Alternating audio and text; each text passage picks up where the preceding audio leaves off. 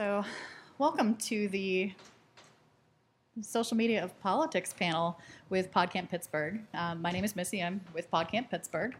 And we've gotten together a pretty nice little panel of folks here. Tried to keep it differing political activity, different social media activity as well, to kind of foster a fun little conversation for everybody out there. So by way of introduction, we have David D'Angelo down here on the end. He's done some PodCamp Pittsburgh events with us. And I actually met David going back in the early days of PodCamp Pittsburgh.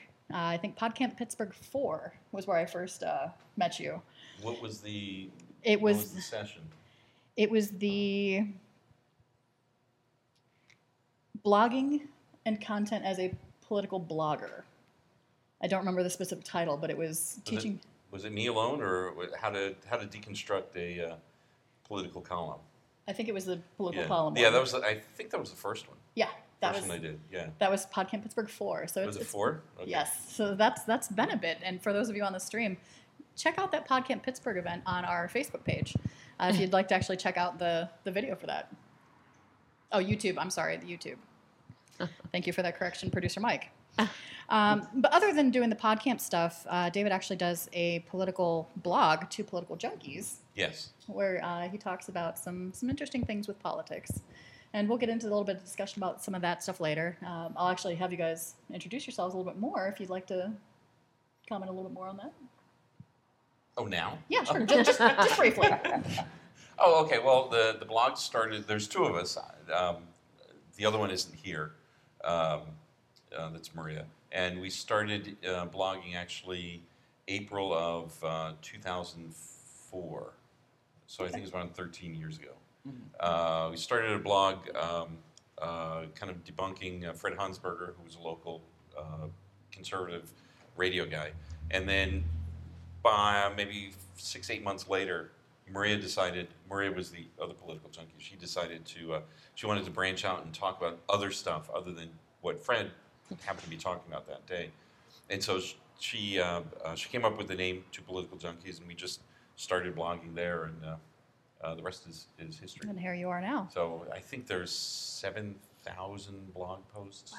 Yeah, it's extensive. Yeah, I think I average about 5 blog posts a week, every week,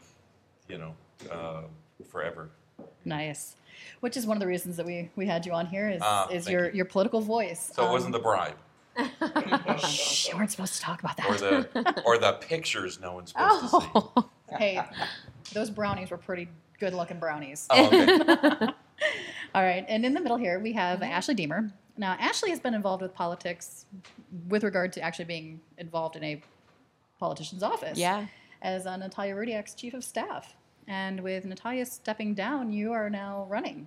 That's right. For office. Yes. And incorporating some social media and some fun stuff as far as that's concerned. So why don't you tell us a little bit about that? Yeah, so I'm Ashley Deemer, running for Pittsburgh City Council, District 4. I've been working in Natalia Rudiak's office in City Council for 6 years now. And when she said she wasn't going to run, I felt it was really, really important to keep up the good work. So here I am running for the May 16th primary, which is 21 days away for anyone counting. And yeah, we've been using social media in our campaign to help get the word out to people we're not catching on the doors or at community meetings. And it seems to be working. Wonderful. Well, welcome to our panel. Thank you. And last but certainly not least, a face that we've seen a little bit along through some of these PodCamp events that we've done is Brian Crawford with The River's Edge. Yes. Now, in addition to doing The River's Edge, just in general, like the whole encompassing streaming radio thing, you also do a talk show. Yes. So tell us a little bit about that. Yeah, so it's called River Talk. It is the first show that launched the network, and it's a fun show. I talk a lot about local current events. I try to stay away from, this person versus this person and more talk about a specific issue and where someone comes down on an issue and whether I agree with them or whether I think, maybe there should be some changes. I also talk a lot with local artists and local musicians, and I draw on my experience. I used to be a constituent outreach specialist with the House of Representatives, and I'm a former councilman out in North Erwin, so I can kind of draw back on some of those experiences to kind of derive at my opinions and conclusions. So I think it's safe to say that we have some political-minded people and some social media-minded people here for our panel this evening. So, of course, we're going to keep things civil. It's not going to be a mudslinging event of any. Hey, So you think? David, we know what you tend to say sometimes. No, actually, I think I'm relatively civil. No, you're good. You're good. Yeah, I don't think You should say well, I off started camera. swearing past couple months, but usually if you see some, the F word or any of the 7 dirty words you can't say on TV, usually if you see those in the blog, then that's one of Maria's posts. So you conveniently toss it to the person who's not here to defend herself. Yeah. If you see it written well, that's me. No. Honestly, her blog posts are very, they're very passionate and they're very sharp, and I'm really very happy that we agree on most things, because I do not want to be on the other side of an argument with Maria, because I would lose. I would lose badly. All right. Well, we're going to go ahead. I did send you guys some softball questions to kind of start the conversation going. But, of course, we're all about organic conversation with PodCamp being an unconference. So the same kind of constitutes here. And we have a live audience, people in the audience over here. So Social of course, networking. Yes, social networking. And we have Sorg over on the ones and twos monitoring the Facebook chat. So if there are any questions at any point, just let us know and we can address them. We'll have a more formal question time at the end, but if there's something that's completely burning about the current topic or discussion, feel free to chime in. So the first question that I came up with, and to give a little bit of background on this, with the current state of politics and social media, it felt that we should kind of have a discussion about it. And again, no mudslinging, but it's going to be a kind of... So a lot of things going on. Which politician, local, state, federal, or even international, do you feel is or was most connected to constituents through social media? And can you give an explanation as to how they best used it? Blank Any stares. particular order? Oh, go ahead. I mean, on a federal level, I would say Donald Trump. Not that you necessarily agree with what he says, but he speaks his mind. There's no question when he tweets something that is something that he believes. And I think the fact that he's in the middle of the night, he doesn't drink, so I guess he substitutes Twitter with alcohol. And he says what he wants throughout the night. And again, there's no question, and he's very accessible to his constituents on a federal level. I don't think I've ever seen a federal candidate that's so accessible directly, because he's managing his own Twitter and he's also managing the POTUS directly. Yeah. So, Yeah. whether you agree with him or not, I mean, I think it's fair to say that he's connected and you have access to him. He has access to you. Yeah. Yeah. Yeah. Well, I know specifically with the last campaign, there was a lot to do with social media involvement. Hillary, had a lot of, involvement, a lot of people speaking out with regard to social media. Do you have any thoughts with regard to? Well, for the first question, I just touched the microphone. Anyone listening at home heard a very weird noise. One of the things that impressed me about when Bill Peduto started being mayor is that almost immediately he would broadcast. He would email out his agenda for the day, which I thought, oh, that's really cool. So I still get it. I don't really pay much attention to it. You go, who's meeting with whom, but it shows a certain amount of accessibility that. I mean, you didn't see that with, say, earlier candidates, but on the other hand, technology really wasn't there. So you can't really say that it's new because of him, but it's new and he's using it. I think the thing with Trump, on the other hand, is it is kind of a double-edged sword. Yes, he's very. I don't know how many million people are his followers, but on the other hand, 1 million people get to watch him say stuff that just isn't true, and sometimes it's kind of scary. And so, yes, there's a lot of access, and yes, there's a lot of content, and yes, there's a lot of connection to lots and lots and lots of people. But on the other hand, when he says something that's just embarrassing, everyone knows it. You know, if he was just in his bathroom at home or Mar-a-Lago or the White House or whatever, saying something stupid, then only one person, like the Secret Service guy, would be the only person who would hear it. But now it's millions of people can watch him say, you know, I would have won again the popular vote when he didn't win it in the first place. Yeah. No, I mean, yeah, you're right. He definitely, a lot of the stuff he says is misinformation.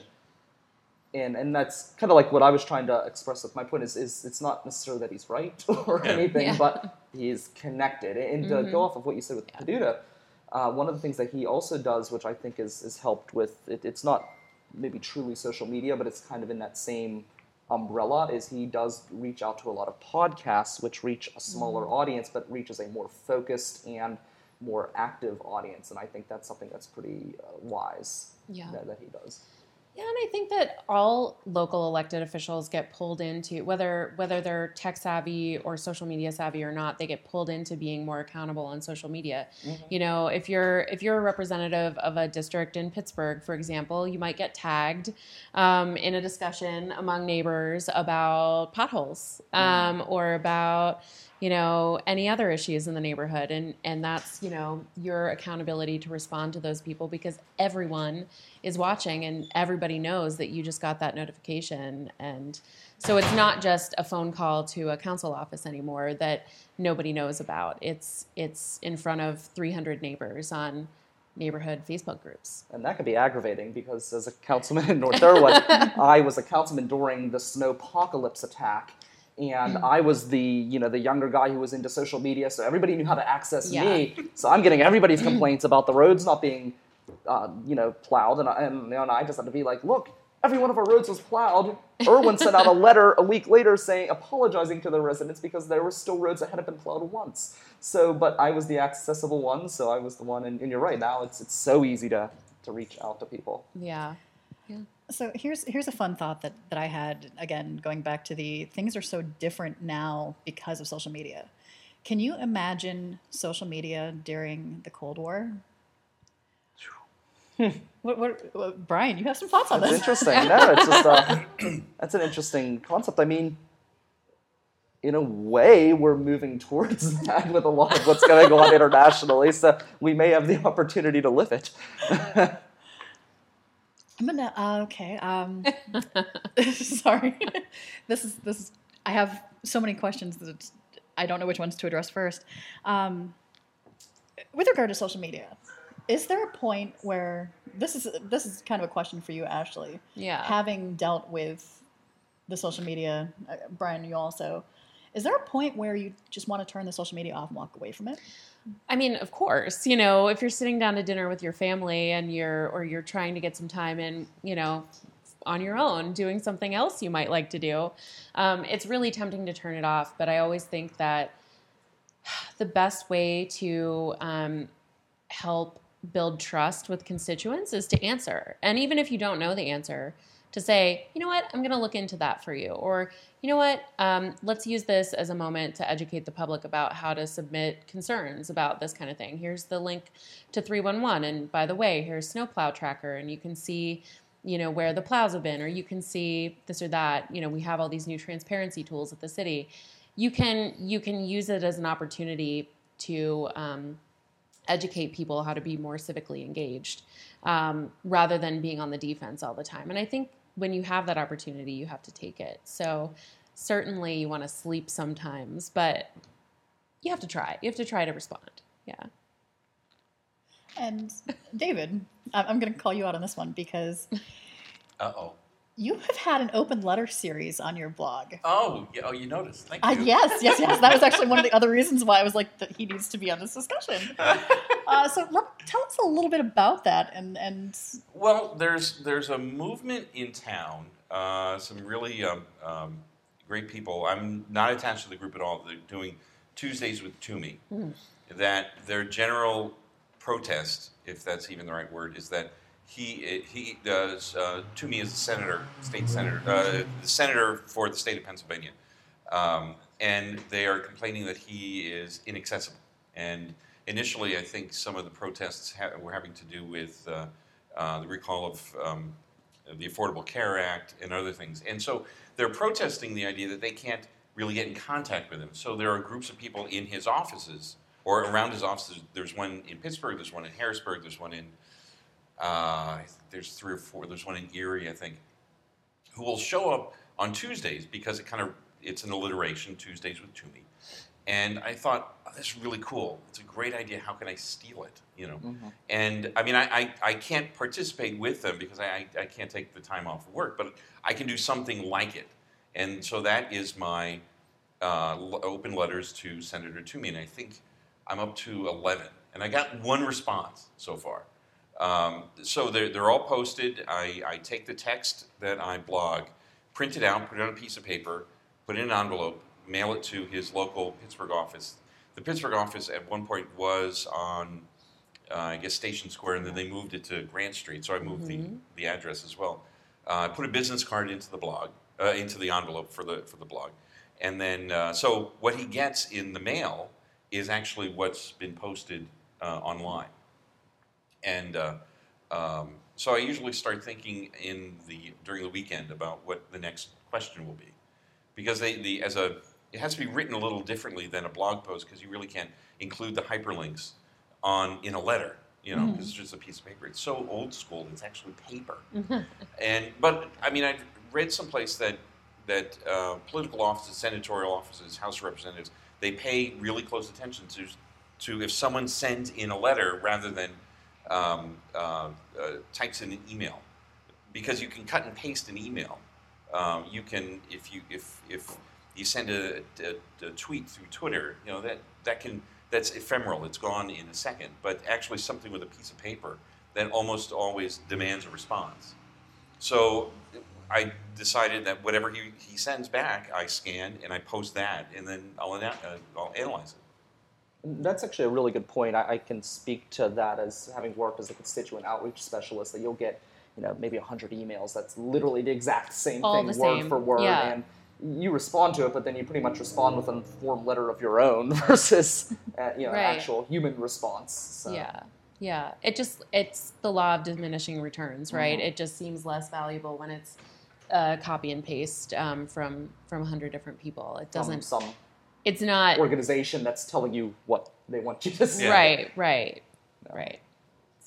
So obviously all of mine. I mean, I'm cutting and pasting the blog content into a letter, but it's all mine. You're still taking that extra step though to do it. Now, on the flip side of that, how does your office handle, I guess, the social media versus and your office being as Natalia's staff? Yeah. So we had to learn to separate our personal accounts on Facebook, for example, from the office account. So, at first, Natalia got elected, and she kept her personal account, and she had thousands and thousands of friends, and she reached her limit and actually couldn't have any more friends, and it was starting to bleed into her personal life, and staff couldn't access the account to respond to people the way she could, and so it was an extra burden on her to cut and paste messages that came to her into email and send it to us. So we actually created an office page, obviously, and tried to migrate as many of her, constituents over to that page as possible. And now we just, we all have the app on our phones. We're always watching. We get the notifications. And so in a lot of ways, it's improved constituent services. And it's also meant that we're checking work things at 10 p.m. at night, and the really urgent ones, we do not save until the morning. We're answering and messaging. We're WhatsApping, actually, back and forth among the 4 of us staff about how to respond. So we're really, I would call it a system, even though it seems kind of like just, I don't know, we don't have like a formal process when something comes in. Well, we put it in this box and then we respond to it 24 hours later, we respond as quickly as we can. And even if we, like I said earlier, even if we don't have an answer, we say, don't have an answer, here's who I'm going to check in with, here's who's responsible for that, and we'll let you know as soon as we can. So I don't know if that answers your question. No, I've gotten far away from your original question. That is the politician, correct? I'm so, no! I'm just It's the messing end of with the you. day. No, I know. Did you have something to add to that, Brian? The only thing I could add was as far as like turning people off. I mean, this is the first time where it's happened to me where I've turned people off, and it's because I'm not a politician now, so I can do that a little bit with certain people, just kind of hide their posts. And that really came about because of my involvement in the music community, where they're very opposed to Donald Trump, which I understand. I don't like a lot of his policies. Some of them, some of the things he does I like, some of them I don't. But these people would just come through and just whine and moan and point the almighty finger and like to call names, and it's just like, and because I'm so involved in that community, it was just such an overload of this non-stop. So there are a few people who I've kind of clicked the unfollow button on, so that way I don't have to listen to them whine, because you can only hear somebody complain and say the exact same thing over and over again so many times. So this year is the first year that I've really kind of turned a few people off. But it wasn't anything added that was really of any value. It was just, I'm mad, I'm whining, I'm not going to do anything about it but post to my 20 friends who think the exact same way as me.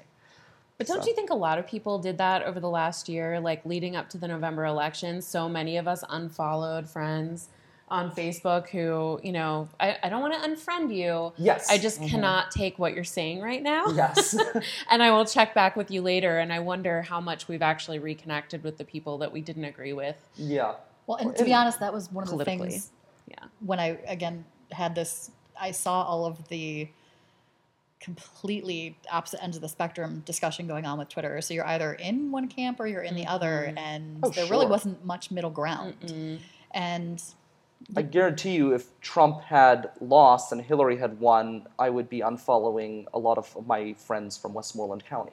So you're right; it's on both sides. It's not a Trump or Hillary thing, but it's just this. Both of the candidates were so polarizing that the two groups. It's like, my world is over. I don't know how I'm going to survive, and it's you'll get through it.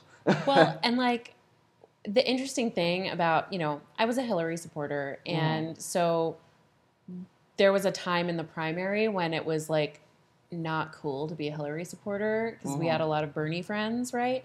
And so you actually had these private Facebook groups cropping up with just people collecting together and talking about how great they thought Hillary was, but so no one else could see them because they did. It was hard to like constantly be shooing off criticism about it, and so like you had Pittsburgh Progressives for Hillary crop up, and then you had Pantsuit Nation and some other groups with bad words in them that I won't say here. But yeah, I mean, it was a very interesting phenomenon to see these private groups crop up where people could just like be themselves and not have to argue with supporters of other candidates.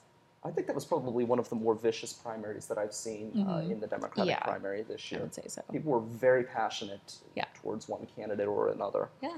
Well, it was kind of, 8 years before, I remember seeing things that were very similar between the Hillary Clinton supporters and the Obama supporters. And Maria and I actually did a short video at the Post-Gazette because she was a Hillary person, I was an Obama person. And we started kind of discussing things on the blog. And then the comments started getting really nasty. And I said, okay, no, I'm not going to do this. I mean, if someone wants to comment, they can start their own blog. But the interesting part is that a lot of the arguments, or at least a lot of the two sides pointing at the other, whether it was Bernie Sanders and Hillary Clinton this cycle or 8 years ago, it felt very similar to me, very, very familiar. So at least from my perspective, I would support whoever won the primary on the Democratic side. And I wasn't going to get involved in Bernie Bros versus the Pantsuit Nation or whatever because it felt very, counterproductive to me. Yeah, and I think it's a shame how the way that we've treated each other through this campaign. It's just like people like will Yeah. lose friendships over something like that, and I've grown up with friends on all sides of the political spectrum, and I don't know. I just remember early on, and I will smack myself for saying this, but in the very beginning of this political campaign season, before he opened his mouth, I liked the idea of Donald Trump as a businessman who wasn't a Washington insider. Okay. He started talking. So then things changed. But I liked that concept. And, when he first announced, and I, said something about, oh, it sounds like great. And some guy immediately, unfriended me because, oh, heaven forbid. And I'm like, you can't even be friends with somebody who has a difference of opinion. Yeah. And I can Yeah. understand as, things developed, people get emotional. But I mean, this is at the very, very beginning before, Donald Trump said anything about Mexicans or really anything at all. He had just announced that he was running. So I had roughly the same thing happen in '92 with Ross Perot. I liked the idea that here's a guy who had his own money and wasn't beholden to anyone to hold a position. And then he started talking. Exactly what you said. And then he started talking. Oh, exactly, this guy's crazy. The idea is great, Yeah. But then it was okay. Now Oh. Ross Perot's talking. Giant sucking sound. Do we have an audience question?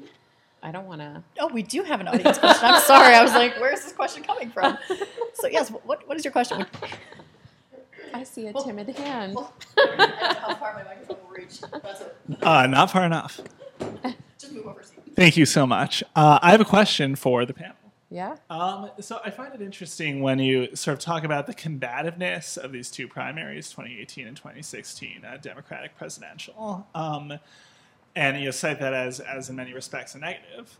But it also strikes me that those are the only two primary elections, at least in my lifetime, when people in my life who are not like people who self-define as political people actively engaged, right? Like the other side of the coin from combativeness was engagement, and maybe in 2000 there weren't any Bill Bradley bros, but that was because no one knew who Bill Bradley was. I'm sure there are Bill Bradley bros listening to this, in which case, Godspeed. But I guess that's my question. Are there models of engagement that don't have that combativeness? Is a lack of that combativeness that we saw in 2016 necessarily desirable? Well, I think you get a passion without being combative. I remember volunteering for the one of the special elections, which had national attention on this race because it was a special election. It was the only one going on, so both sides had just money pouring in from every special interest group from New Hampshire to California here in Pennsylvania. And I was standing outside, and it was pouring, and I was on one side, there were two old ladies who were on the other side, and they gave me an umbrella, and here we are both standing in the middle of the pouring rain for opposite people, but, it wasn't like she, like this year, I feel like she probably would have taken that umbrella and started beating me with it.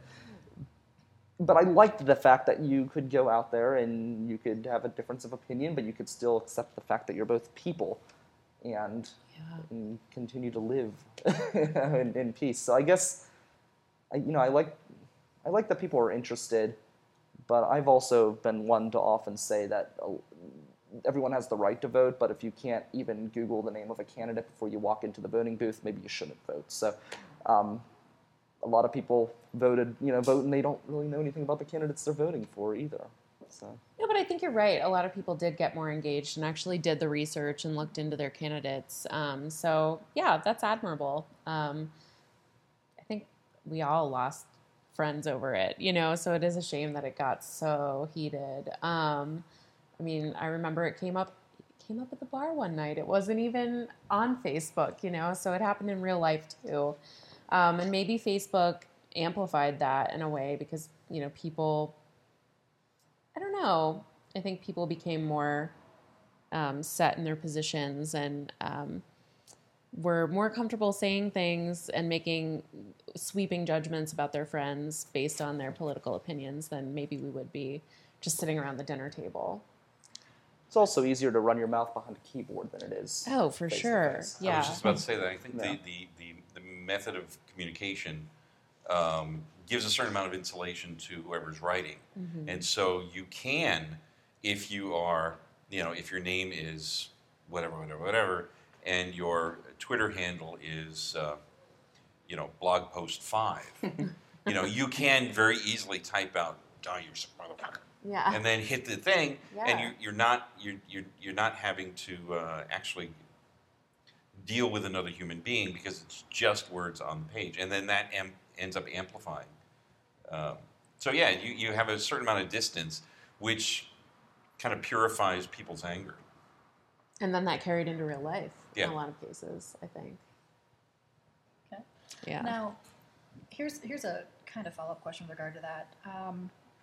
What are your thoughts on social media having an impact, if any, on social media? On political agendas? Because obviously the constituency is speaking out on social media. Are politicians actually listening to that?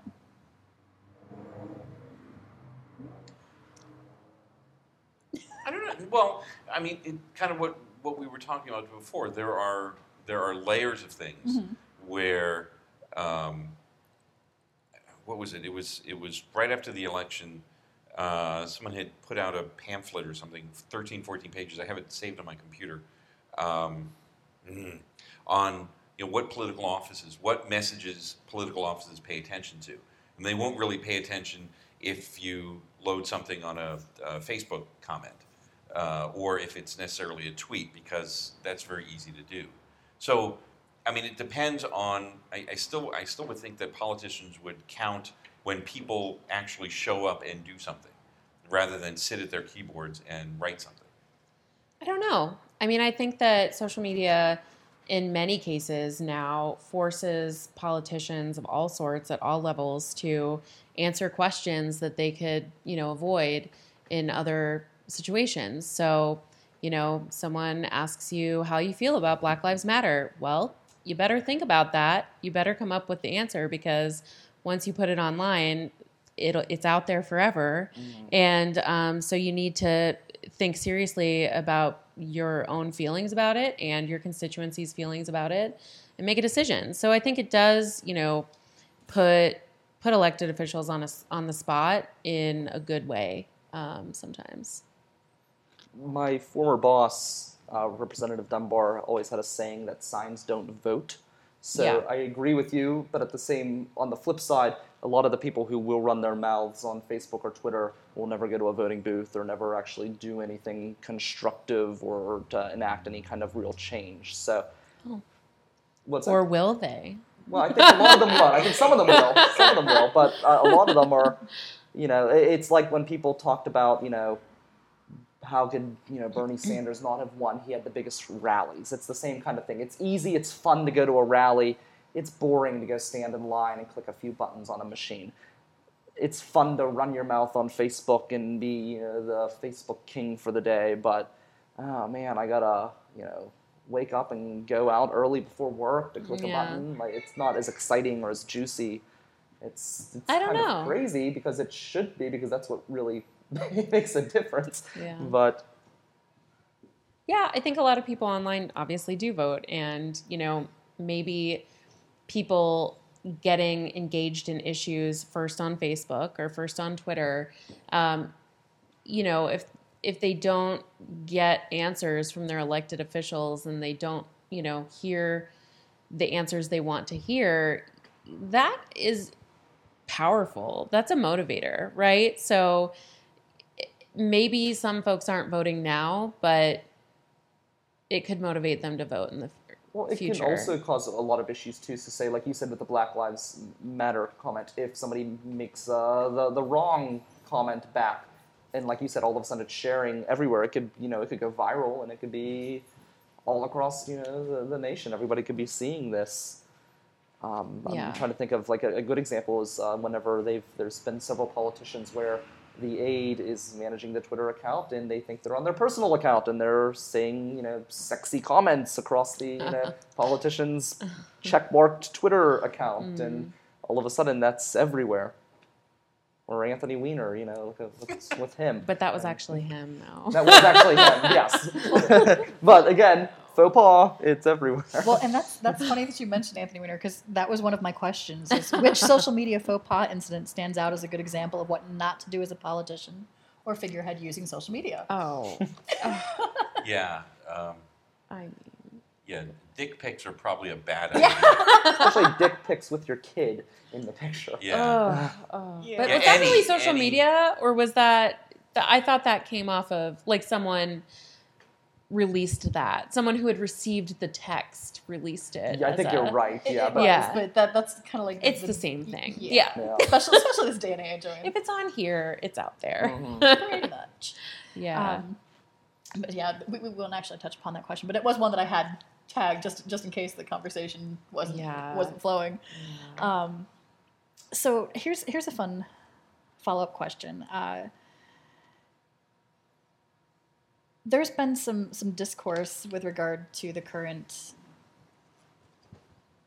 press room in the National Press Corps. Social media, there's been a question since social media came into play as to whether it should be included as regular press. Like as part of the news. Yes, as part of the news. What are thoughts as far as that's concerned? I mean, when the president says something, it's news, isn't it? And Twitter is saying something. Like posting something on Twitter is the same as standing at a podium and saying words. So, you know, there's a lot to report on there, but I think it does qualify as news. Yeah. Well, the thing too, also that is interesting about this president, even though maybe somebody should take his keyboard away from him because what he tweets is not right, but No. he's actually been very innovative in using social media. He's done a lot with Facebook Live to outreach to people. I know that there are times in the press briefings where they'll actually take video Skype calls from internet media companies. Really? So he's been very open-minded to reaching out to alternative media that not alternative as far as like, some form of, a Heritage Foundation offshoot, but alternative in the fact that, maybe someone like my station, as it grows, maybe they would take a call from that type of an organization. And I thought that's actually very forward thinking on the current administration's part to kind of explore those other options and utilize things like Facebook Live and things like that to try to reach out to more people and get different perspectives. Well, Yeah. I would guess that it depends on the politician, how the politician views media, whether it's media in the sense of, kind of a conduit between the politician and the public, or a filter like a lens that bends the, I mean, you can kind of tell, I think in this administration, we tend to think of what they would call the mainstream media as, I mean, Trump does it seemingly every day, calling it fake news, whether it's the failing New York Times or the failing whatever, that his view of the mainstream media, newspapers, television, even CNN, MSNBC, I don't think Fox necessarily gets folded into that it's a distorting medium rather than a communicating medium. And all of these things are actually very relative. I knew a guy, this is 20 years ago, Fox News had just come on the air, and he made a blanket. He was a college kid, so obviously he knew everything because that's what happens when you're in college. And he made a blanket statement that the entire news media is liberal. And I thought, so I go, okay, I got to challenge this kid on this because he was a kid. I said, really, the entire news media? It's like, even Fox News? He said, yeah, Fox News is liberal. I said, how can that be? I mean, Roger Ailes, he's the guy who put Morning in America, the guy who put Ronald Reagan, I think at least in the 84 election. How can you say he's liberal? And the kid said, with absolute certainty, Roger Ailes is at best a centrist. So here's a kid who is so far to the right that everything to the left was just the liberal media. I mean, so that's one of the problems with how politicians would deal with the media, because where they see it placed, is it a communicating medium, is it a filter, or is it a distortion? Obviously, this president thinks it's a distortion. So the tweets are jumping over the reporters who are just going to spin it, wrong anyway. So he's communicating with everybody, and he says what he says. Now, Sorg actually brought to my attention that we actually have people in the chat room. Hi, Steve. Hey. Hi. He made a comment, and this is one that I kind of had in the back of my pocket toward the end of things, but since he brought it up, I'll bring it into play now. It used to be that you didn't talk politics, sex, or religion in a public forum. And now, especially with social media and the instantaneous accessibility of it, that doesn't seem to be the case. And we're having a conversation about social media and politics. I mean, And Anthony Weiner. So exactly. Sorry, there you go. there's politics, there's sex, and there's, well, it doesn't, It's House of Cards. which I've never seen, actually. Really? Oh. Oh, that's great. I thought this was going to be civil. Wow. Oh, my God. We're going to pin you down and make you watch it. I did catch a couple of episodes of the original British Okay. series. Yeah. With Which is much more realistic in Redgrave. the grand scheme of things. Yeah, who played the prime minister in that? I can't remember. Was that? I can't remember. There was a great commercial though in the early '90s. It was one of those great Poupon commercials, and it was for British audiences. And at that point, there were two really great TV series with someone playing a fictional prime minister. One was House of Cards, and the other was Yes, Prime Minister with Paul Eddington, I think. And so you see the two Rolls Royces pull up to you, and the windows go down, and there's one actor who plays a fictional prime minister talking to the other. It was a really great moment. It doesn't have anything to do with anything. It's kind of a rhetorical sorbet. It's a rhetorical sorbet to cleanse the palate. So, when you start talking about Anthony Weiner again, we don't have such a bad taste in our mouth. I've always talked about politics and religion in public and that even at work. I mean, within a certain way. You can't just go out and campaign at work and cause work-related issues. But if there's somebody you know and you know that they're not super inflammatory or they're not going to get set off by something small, I think it's good to talk about important issues. I'd rather have a real dialogue and a real conversation than the weather's nice today. What are you supposed to do? Talk about just superficial stuff all the time? And I think it's better that we live in a society where you can talk about these real issues and have conversations. What worries me is, as I was saying earlier, with all of this vitriol that we've had during this election, it's actually getting towards the opposite, where you can't even express your opinion because the moment you do, if you mention Hillary and the Bernie Bros jump down your back, you mention. Or the opposite. That happened too. Let's not throw stones. Well, I would think that, if you look at the reason why the cultural tradition of not talking about religion and politics and sex at the dinner table is because those arguments very quickly get very heated, and there's really no way to resolve them. It's not like you can go, okay, well, who's taller, me or Uncle Bill? You just stand in, one's taller than the other. But you can't, at the dinner table, you simply cannot resolve a political discussion or a true definition of the Trinity, over being But does every question have to be resolved? I mean, sometimes you can have a conversation and you can walk away with the same opinions, but if you're able to at least listen. Except that it's very easy for those things, if you're having a family dinner, then it gets uncomfortable very quickly. Mm-hmm. So I would think that the current situation of, well, we can talk about it now, is that those restraints are off. Mm-hmm. It's now not unacceptable to start screaming for whatever the topic, to start screaming at the person on the other side of the table because they happen to disagree with you about, where Donald Trump's hands have been. Yeah. Well, these things feel very personal, right? When we have political candidates who are busted for saying awful things about women, to a young woman, it can feel very personal. Like, electing this man is an affront to women, right? And so it's hard not to get emotional and yell sometimes. So, yeah. It's not just that it's not a social, we don't have those limitations socially anymore. It's like, it got more personal politically. I'm not disagreeing. Yeah. So, as we mentioned when we did the introductions here, each of you and people in general tends to use one or two forms of social media over another. Obviously, we've got a blogger over here. We've got someone who's using Facebook Live, and Brian, you do a lot with like online podcasting and like streaming radio stuff. Yeah, so As well as social media and lots of stuff as well too. How do you feel that your chosen form of social media best suits what your message is? Like, why did you pick what you did for your outreach? You want to start? I'm just, Yeah, start with the old guy.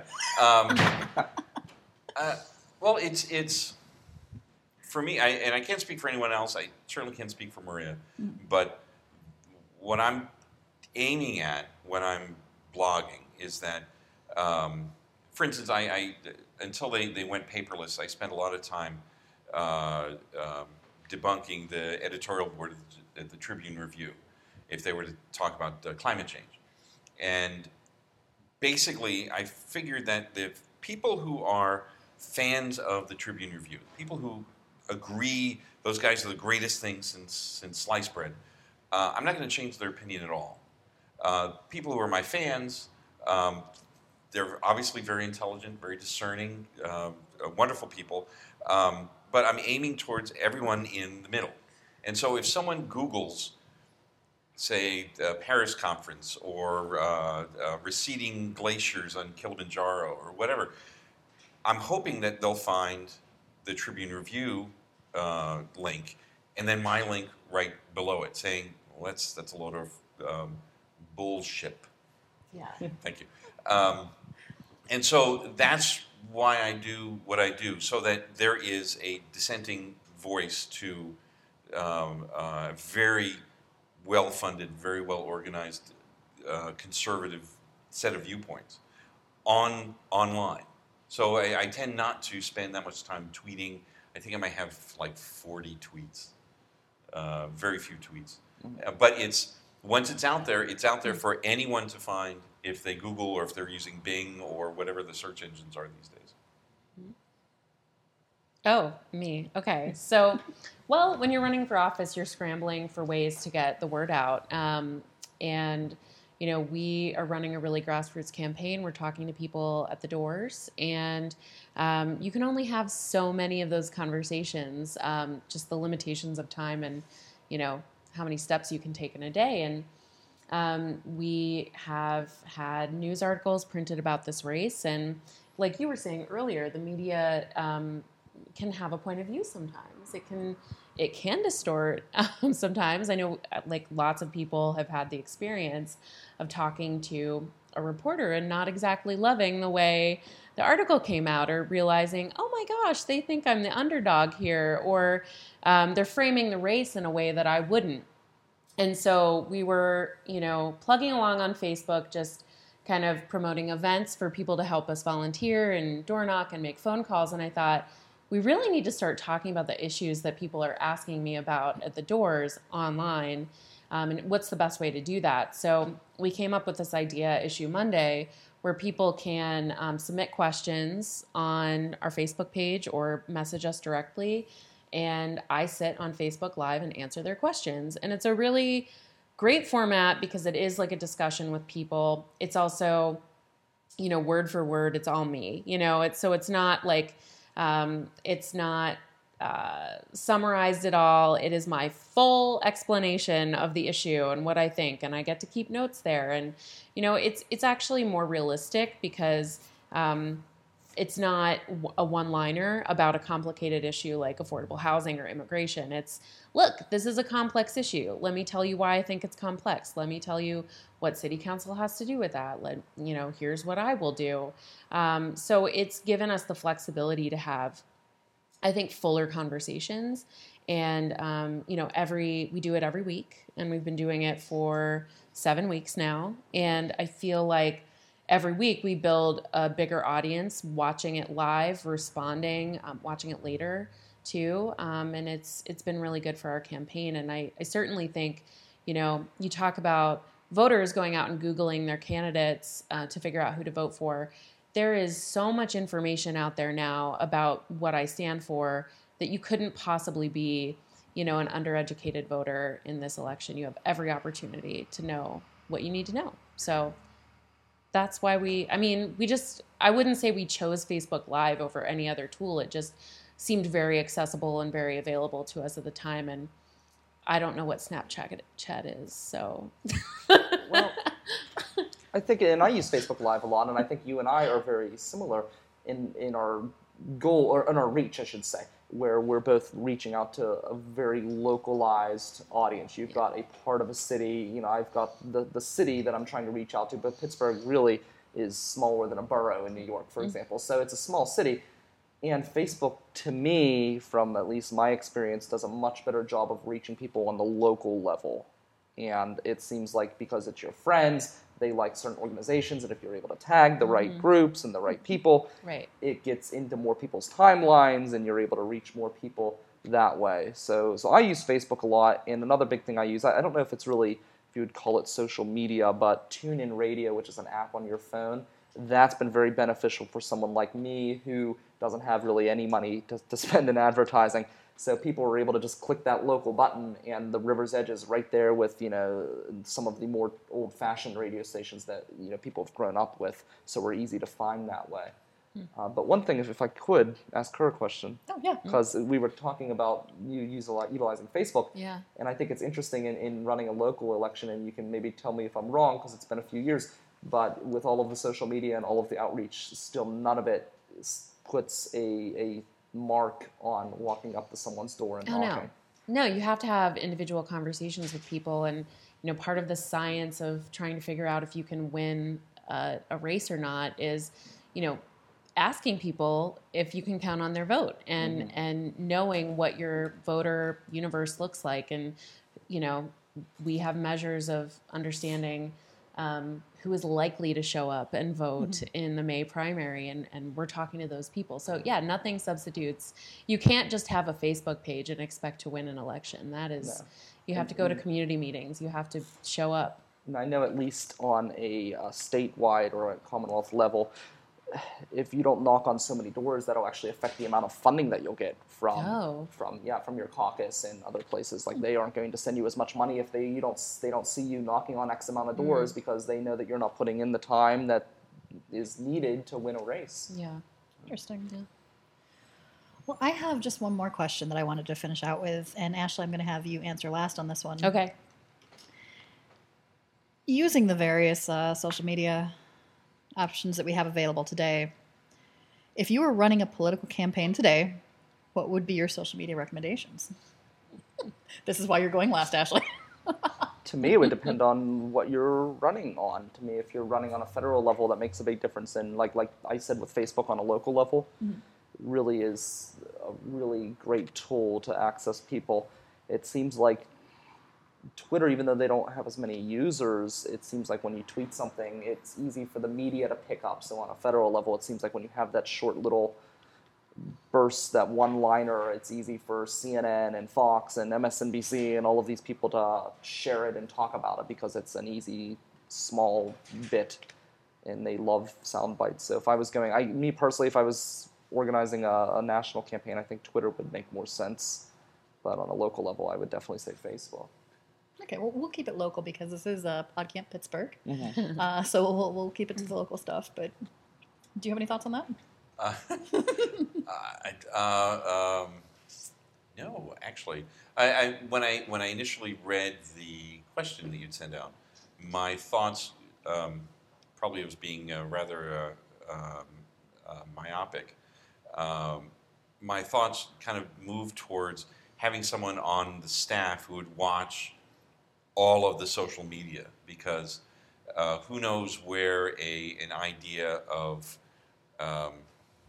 candidate X actually is he doesn't or she doesn't live in the area, they fly in from Anchorage every day, or something that's obviously incorrect. Everyone knows the Mark Twain line of, a lie can make it halfway around the planet before the truth gets its pants on. So my recommendation, for what it's worth, would be having someone watching all of the reactions to things, and making sure that there is not necessarily a like the worst thing anyone can do is send a message, verbally or not otherwise, that someone like me has gotten under their skin, because then someone like me will keep pushing the whatever is under the skin. But there are ways to address things that are out there that are not true. Not that I've ever said anything that wasn't true, but having someone who can react and get the truth out in a way that it blankets everything as a kind of a vaccine for whatever untruth is there. So whether it's tweets or kind of Facebook thing or something else, just to make sure that your side of the argument is out there. Or else, I mean, we saw it in 2004 with the Swift Boat Veterans for Truth. I mean, one of the faults was that that whole month of August, John Kerry was on vacation, probably assuming, I always assumed that he figured that they would never go after a war hero. And they did, and he was silent. And so enough people, I mean, if 100,000 people in Ohio voted differently, there wouldn't have been a second Bush administration. Second Bush administration. But he didn't, and no one was there to say, no, that's just wrong. That's simply factually incorrect. Someone has to be out there saying whatever is wrong is actually wrong. Yeah. Did that answer your question? Yeah, that was actually a very good answer to the question. Oh, well. I had my Wheaties today. Awesome. Yeah, I think that's true. You have to have help, right? You can't actively respond to people and be on top of everything by yourself, especially when you're a candidate and running around trying to cover all your bases in the community and knock doors and be everywhere all at once. So you have to have help, whether it's volunteer or paid staff. I personally use Twitter and Facebook, and I do use them a little bit differently. So Twitter it started out as my personal Twitter, and it evolved into kind of my professional Twitter, and now my campaign Twitter. It's me, right? It's everywhere I am. It's pictures of me at a community meeting or talking, advertising community meetings, talking about things I did at work that day, or me and my son, and our little hangout over the weekend, or, today, a picture of a ball field getting fixed, right? So it's really a record of where I am, and it's a different audience than Facebook. It feels less interactive. People retweet, but it's really just kind of my diary. Like, here's where I am. Isn't that cool? Okay, see ya. And then Facebook has been really interesting in a number of ways. The Facebook Live has been incredibly valuable.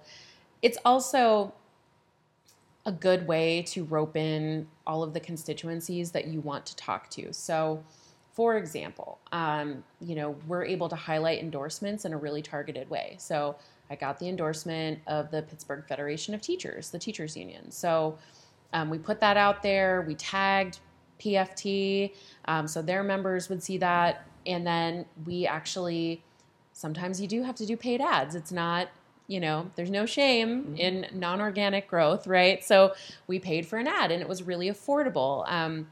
Running on the local level, there's not the budget to go on TV, right? Especially at the city council level. We're not going to do that. So we did a $20 Facebook ad, and Facebook allows you to be so targeted in who you're talking to. So these, people who live in our area, our zip codes, people who might be interested in education or who are teachers. And oh my gosh, the response we got was great. And we knew we were talking to the people we wanted to be talking to. So, yeah, I think it's been incredibly valuable. I don't know what else to say. I'm sure I could go on and on about it if you let me. But well, I appreciate the insight on that. Yeah. Do you guys have anything else that you'd like to toss in for the conversation, or?